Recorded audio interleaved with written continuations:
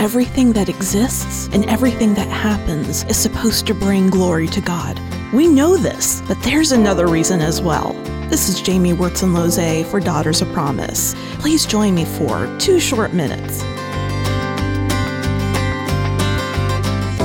From earth to sky, our purpose is to bring glory to God. Our lives are praise personified. But what about our relationship from sky to earth? Every light, every sparkle, every glimmer gives us hope for the future. While our lives point to the author of life, all good things show us the beautiful setting that is our future. God showed himself to Abraham back when he was still Abram, and then showed him his future. Abraham would become the father of a people more numerous than the stars, and they would settle in the land of Canaan. But at the time, Abraham's wife was infertile, and other people lived in the promised land. It was a glimpse of hope and a challenge.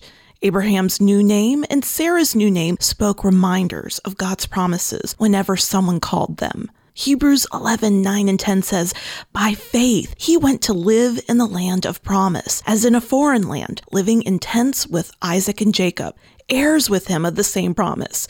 For he was looking forward to the city that has foundations, whose designer and builder is God."